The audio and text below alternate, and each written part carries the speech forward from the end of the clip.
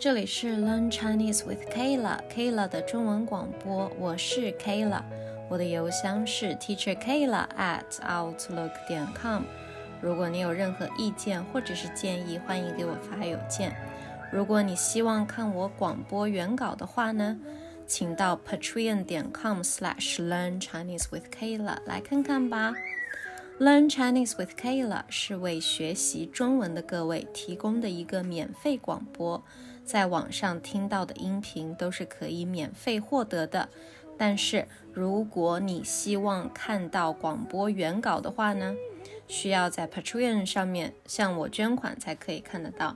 那同时我也开通了推特，有时候我会更新一些有趣的内容，如果你感兴趣的话，请来推特关注我吧。我在推特上面的名字也是 Learn Chinese with Kayla。 今天是2021年2月19号星期五。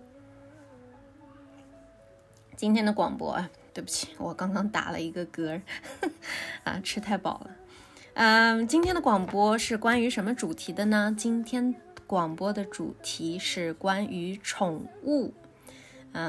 因为现在还在春节期间嘛，但是去年我们已经和那个小娇学姐录过关于春节的内容了，所以今年我们就不录了。去年也介绍的非常仔细，那今年农历年第一个广播是关于宠物的。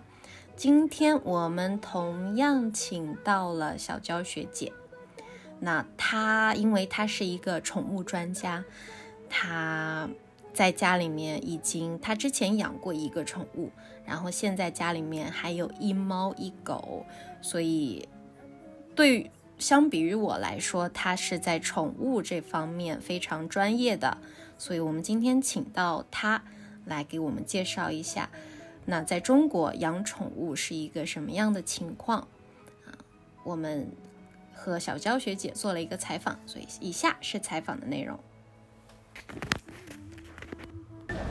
时隔1年，我们又请到了小娇学姐来给我们录节目。你好，小娇学姐，新年好。嗨，新年好。今年春节干嘛啦？是不是没有回家？对，今年因为国家疫情比较严重，响应国家政策号召，原地留守过年。听你就是个红领巾。爱国小粉红。胸前的红领巾飘扬了吗？越发的鲜艳了呢。那今年待在南京干嘛了呢？有没有吃年夜饭啊？其实仪式感还是有的，但是毕竟是一个人嘛，所以还是简单了些，就是但是饺子啊这种仪式感还是有的。自己吃饺子的？对，自己煮了点饺子，象征性的那有没有去和朋友一起吃饭什么的？没有，因为还是疫情嘛，就是居家比较好一点。对，是的，不能乱跑。我们今年都没有出门，除非是去夫子庙逛了一圈。今天要说什么呢？我最近新养了一只小猫，非常好玩。是新养的？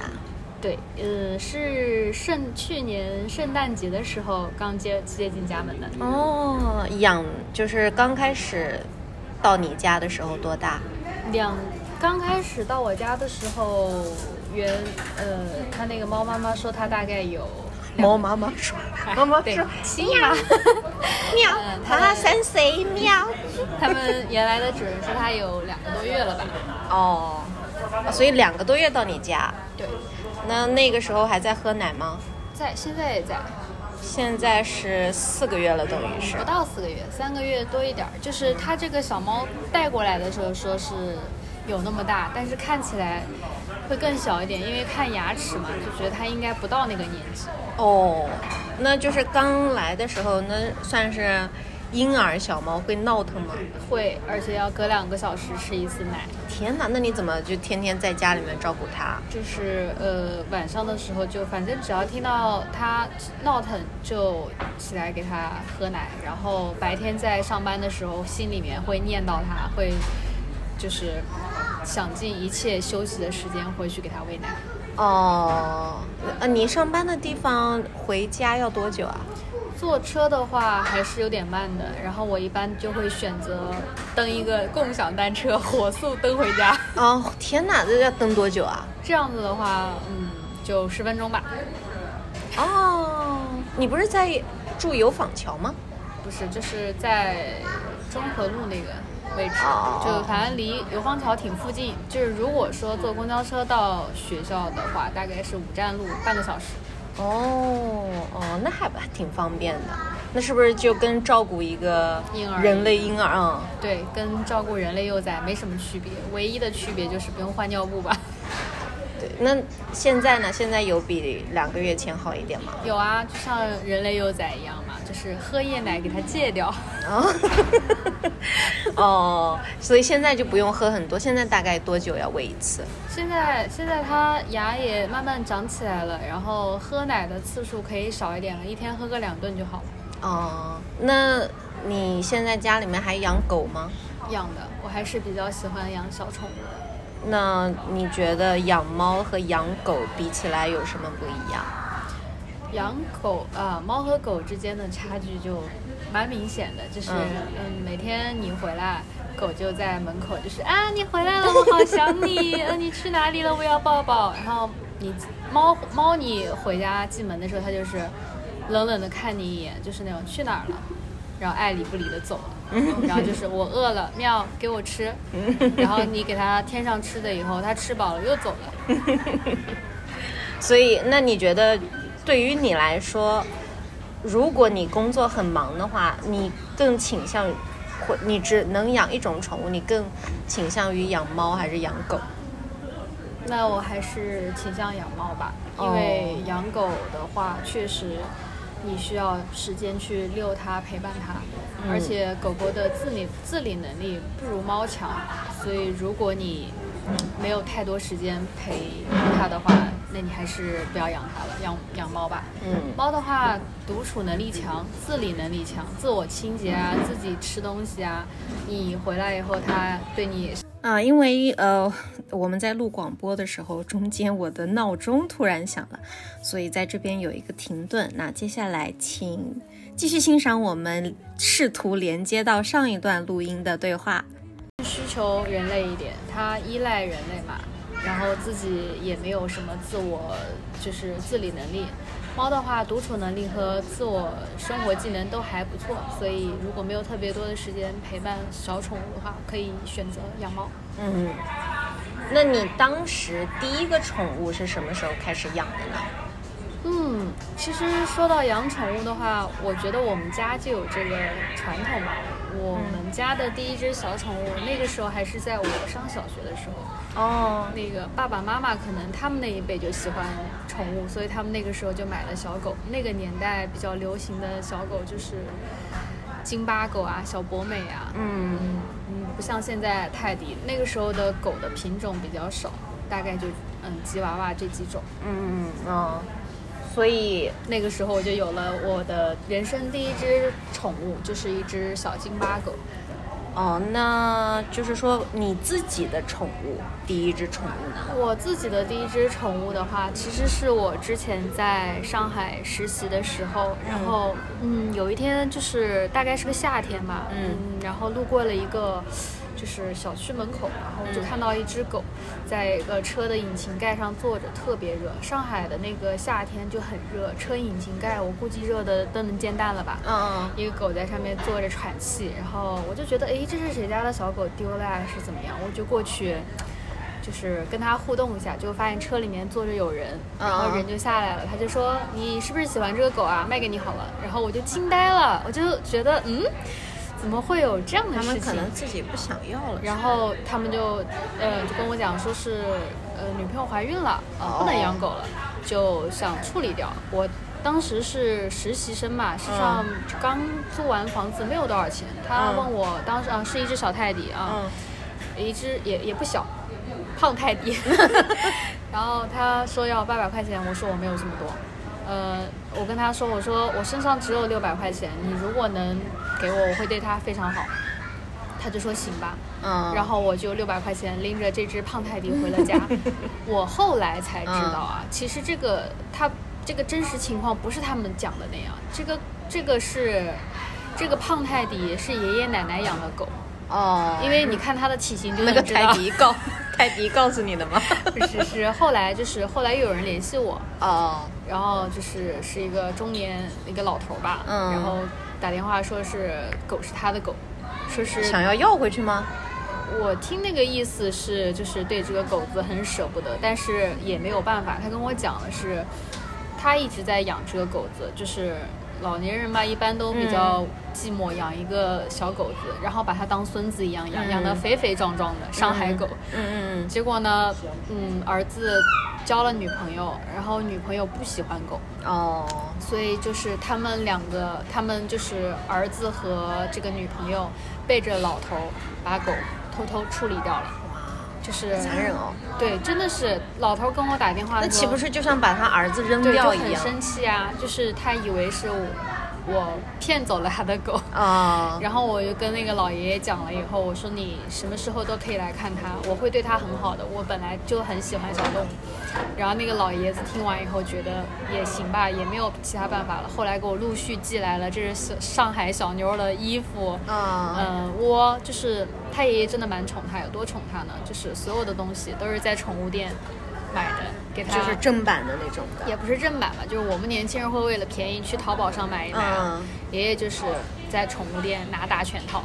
哇，对他真的蛮好的，而且这个狗子刚回来的时候确实嘴也比较刁因为爷爷给他的伙食就特别好，所以不吃狗粮吗？不吃狗粮，爷爷都是给他吃肉，然后喝酸奶吃水果所以现在也知道他为什么那么胖了吧爷爷奶奶养的爷爷奶奶带大的，对，奶奶觉得你饿奶奶觉得小胖泰迪饿爷爷觉得他喜欢吃火腿肠，那真的是给他买一整包，然后都切出来给他吃，就是但是不是说那种小宠物不可以吃带盐的东西吗？对，是这样说，他说不可以吃盐，不是说吃了盐就会死，是说他吃了盐，比如说公狗的话，或者那种就是那种公的那种动物，它吃盐可能会伤肾脏如果说是对毛色有需求的那些长毛狗啊，它吃盐可能会让它的毛色褪色不光亮也不是说吃盐会致死，只是说吃盐对这个宠物的那个皮毛啊，或者是那个内脏可能会有些许负担，人和动物都是要摄入盐分的，像那些有肾脏病的那些处方狗粮甚至要比其他的东西都咸，因为它就是那种因为它做咸一点会诱导宠物多喝水。那你现在那个小胖泰迪还跟你在一起吗？现在小胖泰迪已经功成身退去乡下享福了因为阴差阳错她怀了一胎是吧然后我现在是带着她的女儿在生活然后她因为就是上海小妞嘛，就是脾气大路子野城里面容不下她现在把她送到乡下过那种田园生活了。那就是宠物到你家以后你会帮他们结扎吗？会那个小胖泰迪你没有结扎？那个时候还不是特别懂但是现在你的狗都是太监狗对，母狗的话要公男的女的都要绝育就是公的绝的话简单又便宜多少钱一次？割蛋就可以了多少钱一次？这个东西便宜的话几百块钱吧但是母狗或者是母猫就会比较繁琐，它会给它们的肚子开一个洞，然后把里面的那个器官拿掉，然后再缝合起来，所以它们的价格会贵一点，麻醉也贵嘛，要上千。有很多人说绝育挺残忍的，你觉得呢？其实我觉得绝育不残忍，为什么呢？就是如果你不绝育的话，它会无限制的繁衍。像狗还倒好吧，猫的繁殖能力真的很强的。如果你没有这个经济能力去让它繁殖的话，那它们就会去流浪。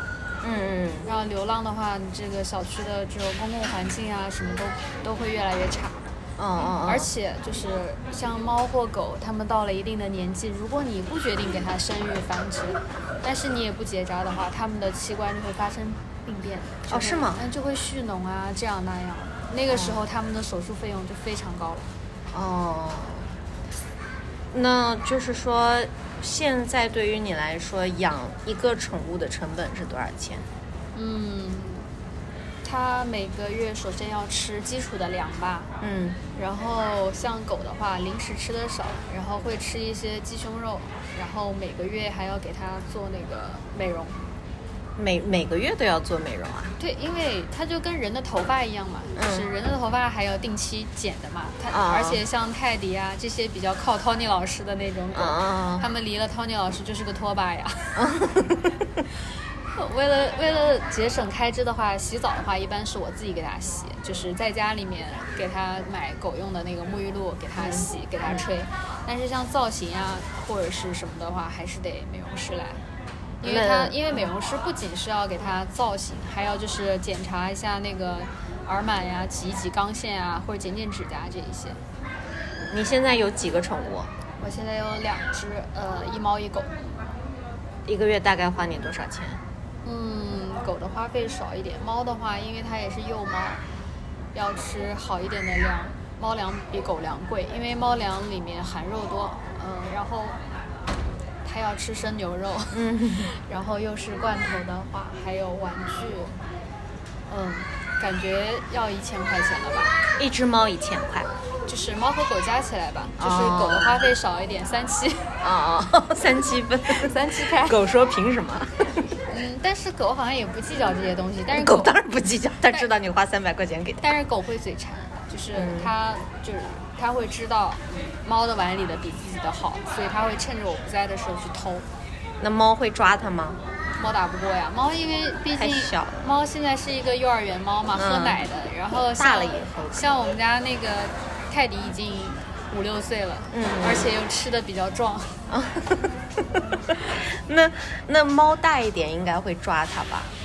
猫一般其实如果从小和狗养在一起的话，它们的关系是很融洽的。除非就是那种你真的弄到我了，一般猫是不会就是打架的。那所以这2只都是你领养的是吗？算是吧。猫也是朋友家的猫。生了小猫，然后太多了，然后说送我一只，因为可能我在朋友圈口碑就是对小动物不错，然后就送过来了，然后现在养，天天给它反馈，他们说吃的还不错，家里面要成动物园了。那我不会的，就是我觉得养宠物这个东西，一个是量力而行，二一个呢是也要就是怎么说呢，就是你要除了养宠物，你自己也要做好一切的善后，不然你自己的生活环境也挺糟糕的。那现在有一种说法要说领养代替买卖，那你觉得呢？我觉得这样挺好的，就是因为呢，很多人买猫嘛，就是一时兴起，觉得它很可爱，再来就是品种猫啊，性格粘人啊，长得漂亮。但是，你去买一只猫的时候，你不知道就是宠物繁殖这个背后的这个产业链，它的多少灰暗地带。不仅残忍不合法，而且有可能就是说你买到的那些所谓的品种猫，它也是有问题的。很多这种新奇猫，你买过来1个星期不到就死掉了，你也会很难过，而且你也受到了什么金钱损失。但是如果说领养呢？这些小猫的性格也会很好的，因为它们之前可能流浪过，但是它们后来有了家以后，它们会格外珍惜家人和新的家庭，并且呢，领养中心送给你的猫一定是已经身体健康，而且就是痊愈了的猫，所以在健康上面你根本不用担心它可能随时走人，或者是花你很多医疗费，而且呢，就是都做好绝育给你了。基本上就是。不太有那些后续的问题、后续的烦恼，因为你在猫舍去买猫，有可能是新奇猫，而且呢，疫苗没有打全，抵抗能力差，也许它身上没有带病，但是在你的因为太小就给你了，它可能也没有学会一些小动物该有的社会性，或者是抵抗力太差，染上了什么病，这个时候你说你是治还是不治呢？你治的话，万把块钱下去了，也许这个猫或者狗还是没得救，还是走了，只是会给你造成双重的打击。所以说还是领养好一点。而且就是说可能没有金钱上面这个关系，也会让更多的问题会少一点。对，我觉得是这个样子。而且领养的话呢，领养的小猫也蛮聪明懂事，而且健康，而且也不娇生惯养。是的好的。所以我们今天讲了宠物，我们邀请了小娇学姐，这个非常有经验的大姐，毛孩子专家，来给我们讲了一些关于宠物的事情。那现在马上回去要喂猫吗？对，回家要先喂它，然后喂完奶以后，然后铲屎，铲完屎以后再用吸尘器。所以是一个专业的铲屎官了。但是其实也是有比较好的地方，比如说它和你之间的慢慢的这种磨合，和它现在对你的信任，就是它现在会就是主动的找到你，然后躺在你身上睡觉，就是那种信任感。对，也会让你觉得很满足的。就是晚上的时候，毛茸茸的东西在你身上呼噜呼噜的发出那种声音，还挺治愈的。但是你不是说你自己会有过敏呢？像猫毛啊、狗毛会加重你的过敏？我觉得它分两种，第一种呢是有的人就是不乏真的是有一种人对这种东西过敏，它是过敏到什么程度呢？是无法呼吸，就是说这个猫毛上的蛋白质进入了它的那个呼吸道，它会那个呼吸道肿大，窒息，当然这种是真的不建议养，就是如果你就是不知道自己对这个东西到底过不过敏的话，你去医院查一下就好，很简单。如果说查出来不过敏的话，还是可以的。如果说查出来过敏，那一定不要开这个玩笑，因为这个是有生命危险的。那我的话就是过敏体质，是一个比较容易过敏的体质，但是我对这个猫毛和狗毛我也是查过的，我不过敏，所以我能放心的去养。所以还是要看自己的体质，还是就是对，如果你不确定自己有没有过敏，还是去查一下比较放心。好的，那今天我们的主题是宠物。小娇学姐还有什么想说的吗？欢迎你来我们家撸猫啊！好，那你要把它扫干净一点。我个人觉得我可能会有一点过敏。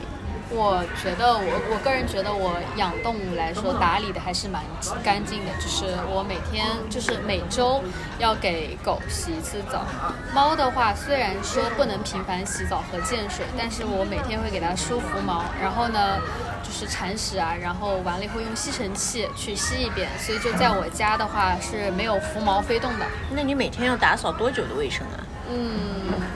卫生的话基本反正是每天都做的话，这个工作量还是挺小的，就是要坚持，就是一个是为自己负责，一个是也为他俩负责嘛。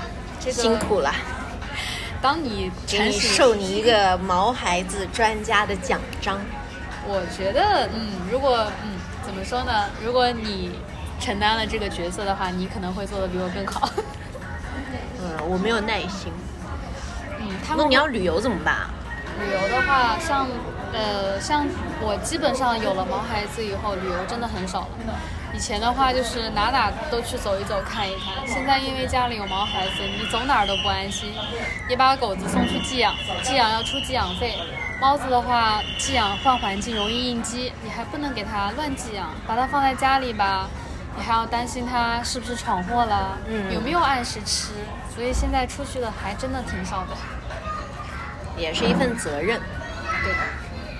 好的，那我们今天就到这里，谢谢小娇学姐。谢谢。好的，以上就是我和小娇学姐关于宠物这个话题的对话。那小娇学姐是一个人美心善的人，所以对于她来说，领养宠物是一件很普通，也是她会做的事情。但是其实现在在中国的宠物市场上面，买卖宠物还是一件非常常见的事情。那中国的宠物店很多，宠物也可以卖到一个非常高的价格，所以宠物买卖商人从这个里面还是可以赚到很多利润的。所以买卖宠物这件事情在中国，在我看来啊，其实短期不会完全杜绝。